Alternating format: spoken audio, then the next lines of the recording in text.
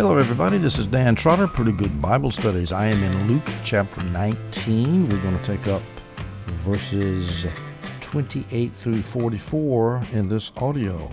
These verses will describe the triumphal entry of Jesus into Jerusalem on Palm Sunday, the Sunday of Passion Week, the Sunday before Resurrection Sunday. Now, we have just finished with Jesus at the very end of his Perean ministry. He was at Jericho on his way to Jerusalem in order to be crucified, and at Jericho he saw Zacchaeus and got him saved, the little short tax collector in the fig tree. Jesus gave the parable of the pounds, and so that brings us here to where we are the Friday before Palm Sunday. Now, Luke picks up the story on Palm Sunday. John, the Gospel of John, has some intermediate details in John, according to Robertson's Harmony. In John 11:55 through John 12:1 and John 12:9 through 11, we have Jesus showing up at Bethany and seeing his friends there, Lazarus and Mary and Martha and so forth. And that's where he's staying during Passion Week. On Palm Sunday, he leaves Bethany and makes his triumphal entry into Jerusalem on that Sunday, and then he comes back. And this is what he does every day. He goes into Jerusalem and comes back to Bethany. So we're going to describe the events of this first entry into Jerusalem on Palm Sunday, the so-called triumphal entry. And I've already discussed this actually in parallel passages. This entry is described in all four Gospels. The discussion that is the most full that I have done is in Mark 11, starting with verse 1. So I am going to splice that audio in here, and that will cover the triumphal entry. So that splice begins now. Hello everybody, this is Dan Trotter, Pretty Good Bible Studies. I'm in Mark chapter 11. We're going to do the first 11 verses, the triumphal entry of Jesus into Jerusalem on Palm Sunday, the Sunday before he was crucified on Friday. Now, the context of this, he's just come down from Jericho at the end of his Perean ministry. He has healed blind Bartimaeus and his companion.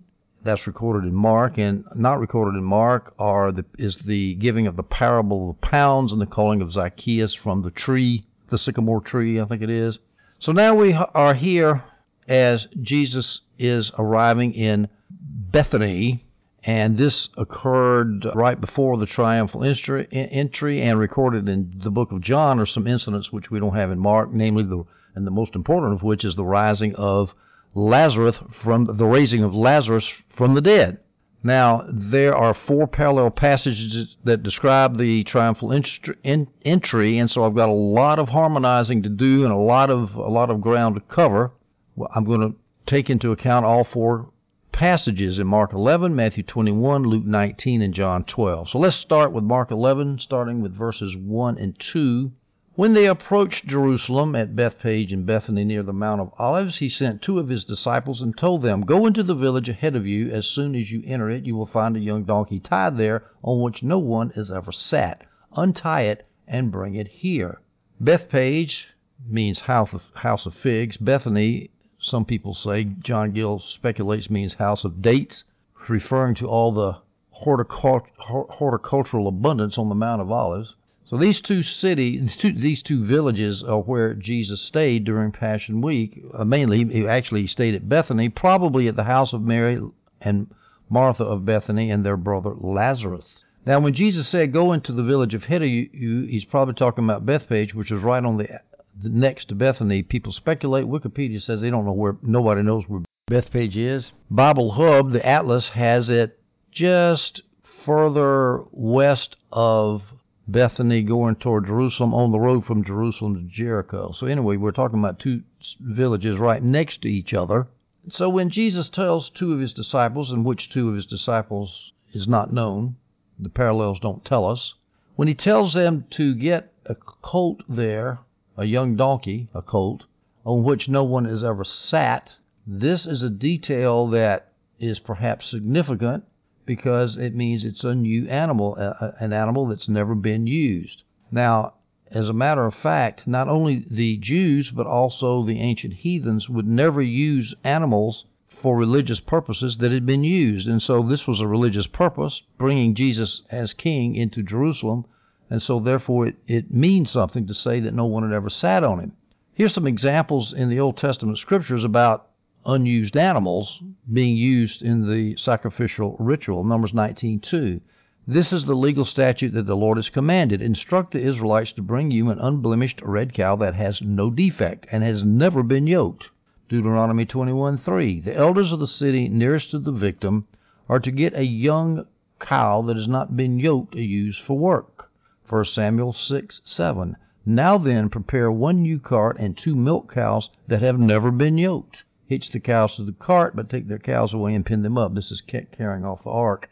So any time that anything religious was being done, unused animals were used, which means usually young animals were used. Matthew tells us that they approached Jerusalem. The they is Jesus, his disciples, and a large crowd. Many of his disciples were, of course, in that crowd. Now, this is significant because we'll see that in the triumphal entry, Jesus has people coming at his back from Jericho, who came from Jericho, and people at his front who came out to meet him from Jerusalem. A huge crowd. And remember, the crowds were swollen because this was the time of the Passover. The Passover was the coming Thursday, and this is the Friday before that Thursday. Now, where was this colt tied up? Nobody knows. Gill in the NIV Study Bible suggests that it's Bethany, the village ahead of you. That makes sense because Gill says Bethany. The NIV Study Bible says Bethpage. Since Bethpage is the village right next to Bethany, it could be either one. We don't know. Now, there's something interesting here in Matthew 21:11. There's 2 donkeys that are mentioned in Matthew 21. In Matthew 21, verse 2, it says this, saying unto them, Go into the village that is over against you, and straightway you shall find an ass tied, and a colt with her. Loose them, and bring them unto me. All right, so there's our first harmonization task. Is why does Mark and Luke say 1 colt, and Matthew says 2 coats? Well, I'm going to give you a reason that Gill does to harmonize the passages, and I think he's wrong, but I'll tell you what he says. He says in order to fulfill Zechariah 9:9, Jesus would have to ride on 2 donkeys. And he quotes Zechariah 9:9, and I'm reading out of the Holman Christian Study Bible. Rejoice greatly, daughter Zion. Shout in triumph, daughter Jerusalem. Look, your king is coming to you. He is righteous and victorious, humble and riding on a donkey, on a colt, the foal of a donkey. So it says he's riding on a donkey, on a colt, the foal of a donkey, and Gill says, see, there's right, has to ride on 2. And so then Gill says, so Jesus rode on first on the donkey, the mama donkey, and then he rode on the colt, the baby donkey, into Jerusalem. I think that's a clumsy way to reconcile this, in my humble opinion. I think if you quote Zechariah, look at it, it says, he is righteous and victorious, humble, and riding on a donkey, on a colt. The colt is in apposition with donkey. He is riding on a donkey, which is a colt, the foal of a donkey. Apposition is 1 donkey. So now the issue is, if Gill is wrong, then how would we better reconcile it? Well, I think the disciples had to take the mama donkey along with the colt, because you just don't separate a colt from a donkey, a mama donkey. Because if you do, the mama donkey's going to scream and holler and kick and raise Cain, and when you carry the little donkey away, he's going to turn around and instinctively go back to his mama, and he's going to give you trouble. So they had to carry both, and they just carried the mama donkey along in the procession as Jesus rode on the baby donkey. That makes more sense to me. Now, by the way, all these English translations, we have ass, we have donkey, we have colt. One time I decided to learn what the difference was between a donkey, a mule, and a hinny. And I'll tell you what, you'd have to be a zoological expert to figure it out. I mean, I did figure it out, but I can't remember. If you want to know, just look up those words in a dictionary and you'll find out. It's not really important here. The point is that the baby, that's the one that Jesus rode on. Because no one had ever sat on the baby, on the colt. Again, to show, because this is a religious thing that's happening here. Now, what did this colt symbolize? According to the NIV Study Bible, it symbolized humility. Now, I've got a problem with that. Let me read you a quote from John Gill. Their ancient governors, patriarchs, princes, and judges used to ride on asses before the introduction and multiplication of horses in Solomon's time, forbidden by the law of God. Wherefore, though this might seem mean and despicable at this present time, yet was suitable enough to Christ's character as a king, and as the son of David, and king of Israel, strictly observing the law given to the kings of Israel, and riding in such manner as they formerly did. So Gill says that this colt symbolizes his kingship, not humility, because they didn't have horses back then, so they rode on asses. Now, to us, riding on an ass is pretty humble, but going back in their culture, it wasn't humble. So I got a problem with that. I think it symbolizes kingship, not humility.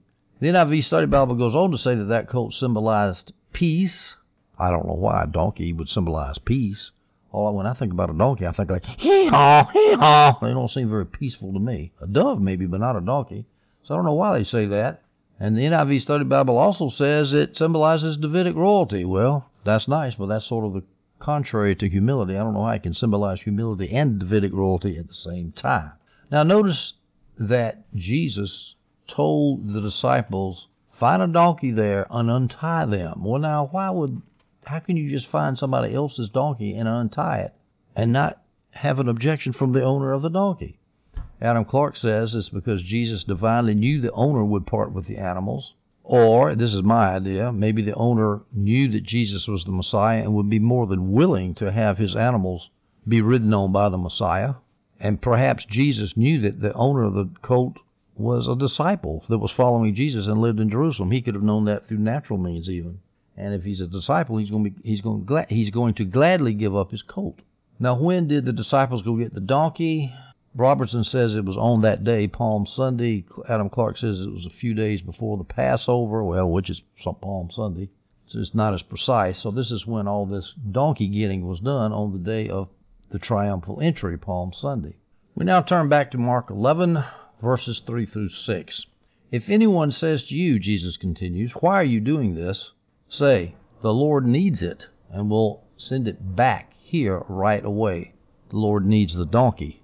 So they went and found a young donkey outside in the street, tied by a door. They untied it, and some of those standing there said to him, what are you doing, untying the donkey?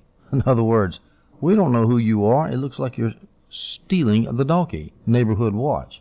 They answered them just as Jesus had said, so they let them go. In other words, the Lord has need of it. As I said earlier, many people think the donkey owner was a follower of Jesus. So this anyone, as some of those standing there were not necessarily the owners of the donkey. They were just people, neighbors, that were wondering why these guys were untying the donkey. And when the disciples said the Lord will bring the donkey back right away, he's showing, look, we're not stealing the donkey. We're just borrowing it for a brief period of time. The donkey's coming back real soon.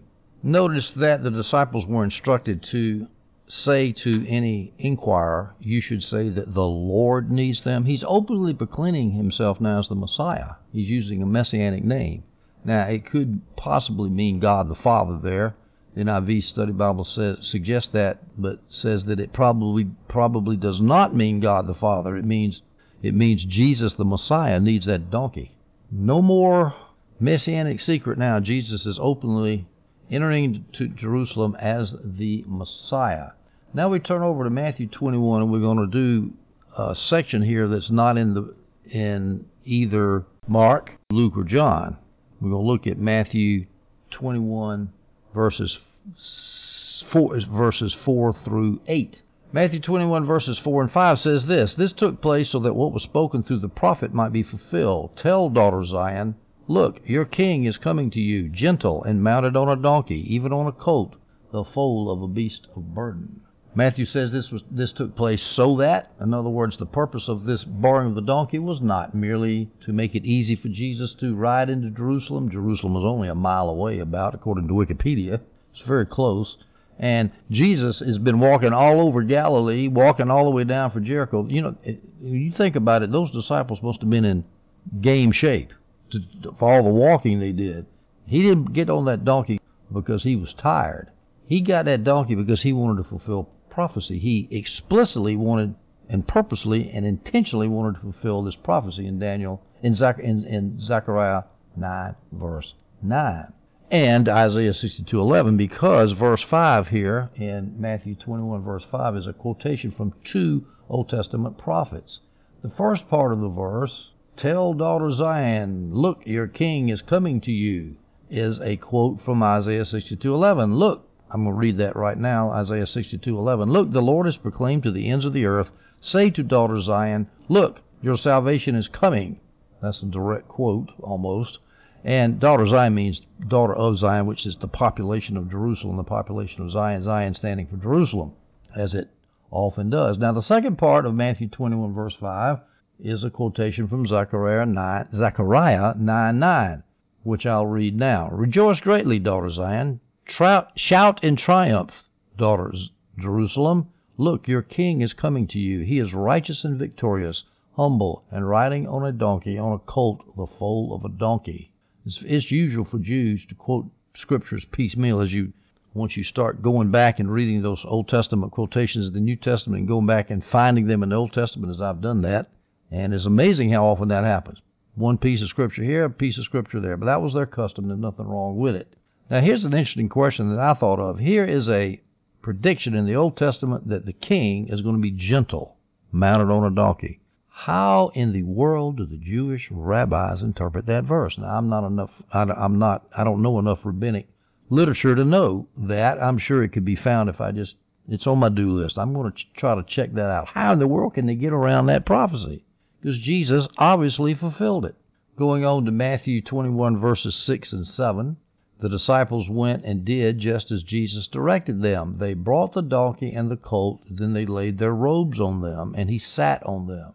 All right, so they went, let's say it's Bethpage, or whatever the village was. They got the donkey and brought it back to Bethany where Jesus was, and they laid the robes on them. That's on the mama donkey and the baby donkey, and he sat on them. He sat on the robes, of course, that were on the baby donkey. Adam Clark agrees with me on this in disagreeing with Gill that Jesus sat successively upon the two donkeys.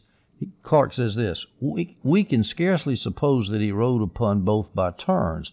This would appear childish, or that he rode upon, and we can't suppose either, says Clark, that he rode upon both of them at once, for that would be absurd.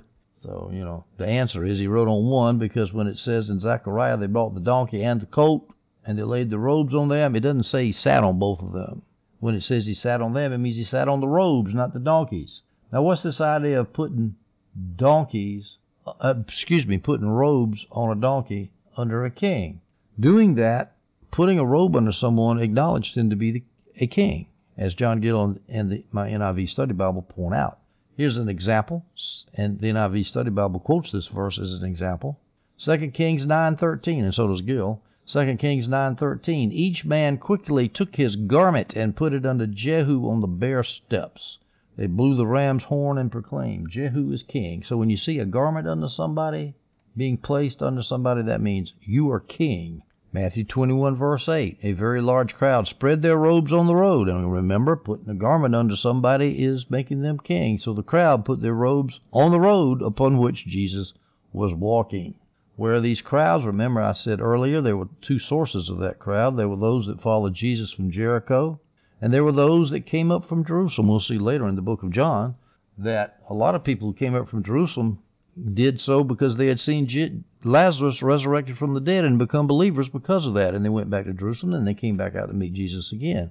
The putting the robes on the road is a confession of Jesus' kingship, as I just said, and the NIV Study Bible and Gill agree.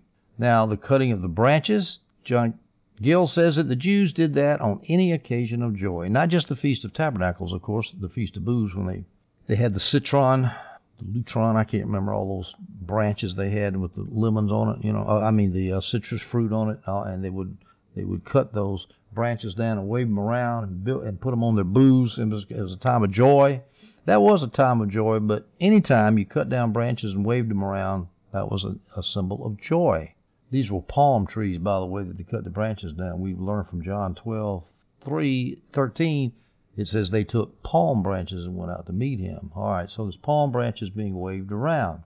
Now, palm branches is kind of special because in Revelation 7:9 we read this, after this I looked, and there was a vast multitude from every nation, tribe, people, and language. This is the church, people in the New Covenant, people that are born again, which no one could number, standing before the throne and before the Lamb.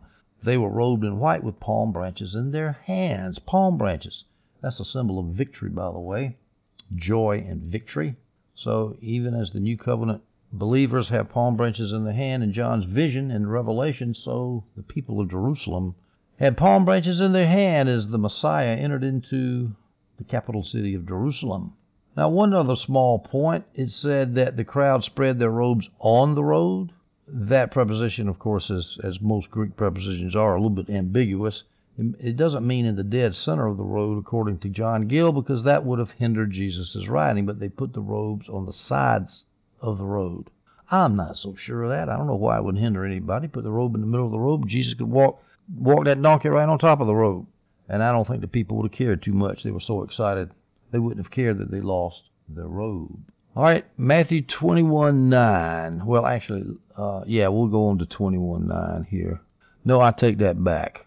We're going to drop back to Mark 11, verse 7, and I'll read from there. Then they brought the donkey to Jesus and threw their robes on it, as I've just said, and he sat on it. Many people spread their robes on the road, and others spread leafy branches cut from the fields. Kind of got ahead of myself in Matthew there. Mark 11, verse 9. Then those who went ahead and those who followed kept shouting, Hosanna. In other words, Jesus was surrounded by the crowds in front and the crowds behind. Probably the people who came behind were the ones who had followed from Jericho, and the ones who went ahead are those who came out and met him from Jerusalem, although it doesn't say that. They were yelling, Hosanna. Hosanna means save, save. He who comes in the name of the Lord is the blessed one. The coming kingdom of our father David is blessed. Hosanna in the highest heaven. And he went into Jerusalem and into the temple complex. After looking around at everything, since it was already late, he went out to Bethany with the 12. Now notice in verse 10 in Mark 11, the crowd shouted, the coming kingdom of our father David is blessed. That's kind of unusual because usually people call Jesus the son of David.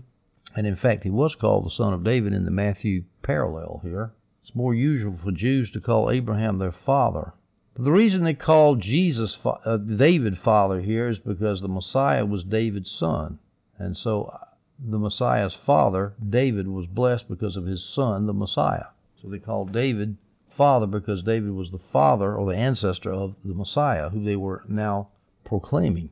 You notice how Jesus looked around. This is still on Sunday, right before he left. He looked at everything since it was already late. He looked at everything, and what did he see? Well, money changers, animals running around. He came back the next day to clean up the temple. We'll see that in a later audio. This is Palm Sunday before that. We're assuming Robertson's harmony chronology is accurate, and I do. Why did he leave the city and not stay there when he went back to Bethany? Well, I don't think that staying in the city would be safe. Jameson, Fawcett, and Brown says this, it was not now safe for the Lord to sleep in the city, nor from the day of his triumphal entry did he pass one night in it, save the last fatal one. So Sunday night, Monday night, Tuesday night, and Wednesday night was back at Bethany with Mary and Martha and Lazarus, most probably. Thursday night, of course, was the night he stayed up all night in the Garden of Gethsemane and got arrested. A couple of other points before we move over to Matthew. It says the palm branches were cut in the fields, and in Matthew it says the branches were cut from the trees. I assume the trees were in the fields on the side of the road. Minor point. And the psalm that was quoted from when the crowd was saying, blessed is he that comes in the name of the Lord, that's in Psalms 118, verses 25 through 26. Let's take a closer look at the meaning of this word Hosanna. The NIV has a note that says, Hosanna is a Hebrew expression meaning save, which became an explanation of praise. It has an idea of both prayer and praise, according to the NIV Study Bible. Now, these three phrases that were shouted, Hosanna, he who comes in the name of the Lord is the blessed one, Hosanna to the highest heaven, they're not necessarily spoken at the same time. It was a crowd, and one might be speaking one might be saying one, and one might be saying the other. Now, as I mentioned, the blessed is he who comes in the name of the Lord is from Psalms 118, verse 26. This is a Hallel psalm, a praise psalm. These Hallel psalms were traditionally sung at Passover time. So shouting this psalm at this time was quite appropriate, as the NIV Study Bible says. And as far as the Hosanna, here's a quote from Adam Clark. When persons applied to the king for help or for a redress of grievances, they used the word Hosanna, or rather from the Hebrew, Hoshianah, save now, or save we beseech thee, redress our grievances and give us help from oppression. So when the people were saying Hosanna, they were saying, free us from oppression, Messiah. That idea is not far away. The Jews were pretty much of an oppressed people.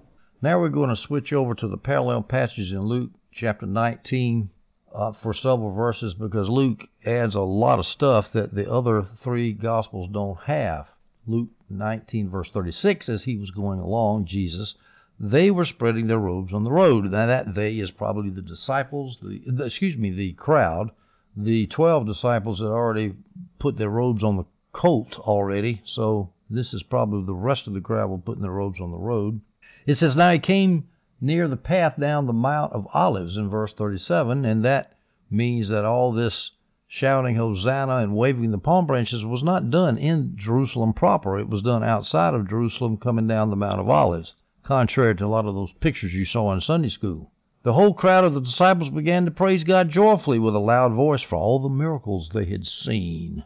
For example, the resurrection of Lazarus, the raising of Lazarus, which had just happened a few days before, as well as all the healing miracles and the exorcisms. Moving on to Luke 19, verse 38, Luke says this, the King who comes in the name of the Lord, that's Jesus, is the blessed one. Peace in heaven and glory in the highest heaven. Now, why would the crowd be saying peace in heaven? Well, of course, there's already peace in heaven. Why would you say, may there be peace in heaven? Here's a couple of options according to John Gill. First option, the crowd could have meant that all heavenly peace and prosperity should attend the Messiah. In other words, the peace that's in heaven, may that peace be here in his messianic kingdom. Or it could mean, let peace be made with the God of heaven. He's not angry with us anymore because the Messiah, he has sent his Messiah to us. Not sure what the crowd was saying there. I tend to think it's the first option, that it's all the peace that's in heaven, may it now be here. And then the crowd says, glory in the highest heaven. In other words, may glory be given to God who lives in the highest heaven. They had three heavens back then. The sky, which is the first heaven, the second heaven was outer space, and the third heaven was spiritual, the heaven where God lives. I suspect that's what they were talking about there. Here's some options on what the word highest means. I just gave you one option, that it's referring to heaven as opposed to outer space and the sky. That's my idea, which just occurred to me. It's not even in my notes. But it could also mean, may those in heaven sing Hosanna. In other words, Hosanna in the highest heaven. In other words, may those who are way up there in heaven, in high heaven, may they sing Hosanna. This is the NIV Study Bible and Adam Clark's view. Here's some examples of backing up that view. Example scriptures, Psalms 148, verses 1 through 2. Hallelujah, praise the Lord from the heavens. Praise him in the heights. Heavens, high. Praise him, all his angels. Praise him, all his hosts. So all the angels in heaven. Praise him way up there in heaven. Luke 2:14, glory to God in the highest heaven, and peace on earth to people his favor. We move on to Luke 19, verses 39 through 40. Some of the Pharisees from the crowd told him, Teacher, rebuke your disciples. He answered, I tell you, if they were to keep silent, the stones would cry out. The Pharisees, what were they doing there? Well, they had placed themselves in the crowd looking for a charge against Jesus. And they said, Teacher, rebuke your disciples. Why? Merely because they're saying that I'm the Messiah? Well, because the Pharisees hated Jesus, they couldn't stand to hear him proclaimed as Messiah. Jesus said the stones would cry out if I rebuked them and made them keep quiet. The stones would cry out. What would they cry out? Well, they could be crying out against the Pharisees, or they could be crying out in a declaration of the Messiah, which is, I think, what Jesus was talking about. You're not going to shut this crowd up, and you don't ask me to shut them up, Pharisees. Now, before, Jesus had discouraged all demonstrations in his favor as the Messiah, but now he's encouraging those demonstrations because his time for crucifixion had come. He wanted the world to know who he was and what the Jews were getting ready to do to him. Luke 19, verses 41 through 44. As he approached and saw the city, he wept over it, saying, If you knew this day what would bring peace, but now it is hidden from your eyes. For the days will come on you when your enemies will build an embankment against you, surround you, and hem you in on every side. They will crush you and your children within you to the ground, and they will not leave one stone or another in you, because you did not recognize the time of your visitation. Now, I like this passage because it's a foreshadowing of what Jesus taught on the Sermon on the Mount, which is the next Tuesday. This is Sunday, so Sunday, Monday, Tuesday, day after. The next 2 days later, he was going to preach the same thing to the disciples. The Sermon on the Mount, Matthew 24, which, of course, is the famous Olivet Discourse, which most people take as referring to the end of the world. It does not. It refers to the destruction of Jerusalem. And here you see it right here. He says, the days will come when your enemies will build an embankment against you. That's the siege walls that the Romans built in AD 70. They will surround you. That's exactly what the Romans did in AD 67, 66 and a half through AD 70. And hem you in on every side. They will crush you and your children within you to the ground. That's exactly what the Romans did in AD 70. They will not leave one stone or another in you. Isn't that what Jesus predicted in Matthew 24? Oh, you see this great temple, disciples? Guess what? Not one stone is going to be left one on another. And when will all these things take place? The disciples asked, and Jesus answered, not this generation will not pass away before all these things happen. It's not talking about the end of the world. It's talking about the destruction of Jerusalem. Why is the temple not going to have one stone left on another?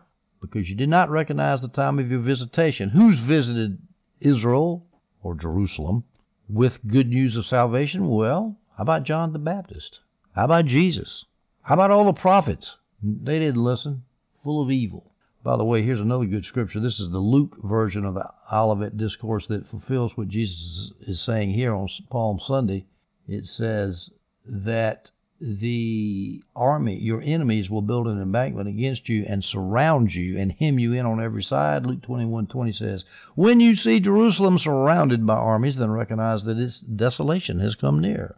How could anyone miss this? This is talking about the destruction of Israel in AD 70. All of this, the Olivet Discourse and this too. Why was it hidden? Why did Jesus say that peace is now...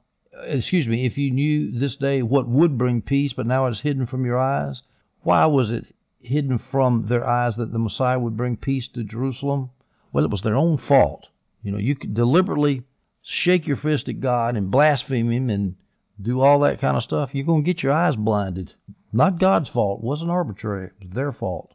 Notice that Jesus wept as he approached Jerusalem on Palm Sunday. He wept because he knew what was coming. He knew they were going to kill him and bring judgment on themselves, and that they were going to be destroyed in AD 70. He knew that, and he cried. He was fully human. We should never have Schadenfreude. Is that the German word? Schadenfreude, which is happiness over your enemy's downfall. Jesus never had that. That's an ungodly. You should never jump up and down and glee when somebody's capitally executed. I believe in capital punishment, but I don't believe in jumping up and down and saying, hey, fry him. No, justice has been done, but it's a sad thing that it had to be done. Likewise, justice is going to be done on these Jews in Jerusalem, but it's going to be a sad thing, not something to be jumping and down in joy about. Now notice when Jesus said, if you knew this day what would bring peace, he's probably making a reference to the city of Jerusalem's name.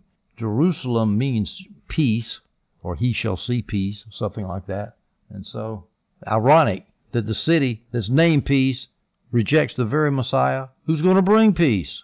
All right, now we're going to go to John chapter 12, starting with verse 16, as we pick up a few more details and we'll shut it down. John 12, verse 16 says this, his disciples did not understand these things at first. What things? All this stuff about people shouting, Hosanna, Hosanna, your king is coming, seated on the foal of a donkey. They didn't understand all that at first. However, when Jesus was glorified, that means when he was resurrected and come back from the dead and had his glorified body, then they remembered that these things had been written about him and that they had done these things to him. Notice that not only did they understand the written prophecies about Jesus coming in riding on a colt, as in Zechariah 9:9 and Isaiah 11:12, I think it is, Isaiah 11. Not only did they remember that, but also the things they had done to him, which included the crucifixion, Isaiah 53. A lot of the Bible comes clear after some history has passed. That's a clue for all of you who would like to understand the Olivet Discourse. Now that history has passed, the Olivet Discourse becomes a lot easier to read and understand than it is if you try to force it to mean that it refers to something in the long-off future when you're subject to the whims of theological speculation. It is only in the light of the new covenant that the old covenant can be understood. That's a key interpretive principle. The disciples had to learn it. They couldn't understand what was going on, and they were right there in the middle of it. They had to get into the church. They had to have the Holy Spirit fall on them at Pentecost, and they had to have revelation. They had to read the letters of the Apostle Paul. They had to wait a little bit so that they could understand the Old Covenant. They had to use the New Covenant to understand the Old Covenant. And since I'm into New Covenant theology, that's one of the clarion calls of New Covenant theology. So I would suggest that we do the same thing. Try to understand the Old Covenant in terms of the New Covenant. John 12, verses 17 through 19. We'll do these 3 verses and we'll shut it down. Meanwhile, the crowd, which had been with him when he called Lazarus out of the tomb and raised him from the dead, that had happened a few days before this, they continued to testify. This is also why the crowd met him, because they heard he had done this sign. In other words, the Jews came out to Bethany, saw that Lazarus had risen from the dead. They heard the story there. They went back and told everybody in the city. They might have also been working on the pilgrims coming from outside the city, and including that crowd that came down from Jericho with Jesus. They were all saying, man, did you see what happened? He raised Lazarus from the dead, which John calls a sign. John's big on signs. I like John. I like him pointing out miracles are signposts to heaven. The Pharisees listened to all the people proclaiming him Messiah and the people testifying that he raised Lazarus from the dead.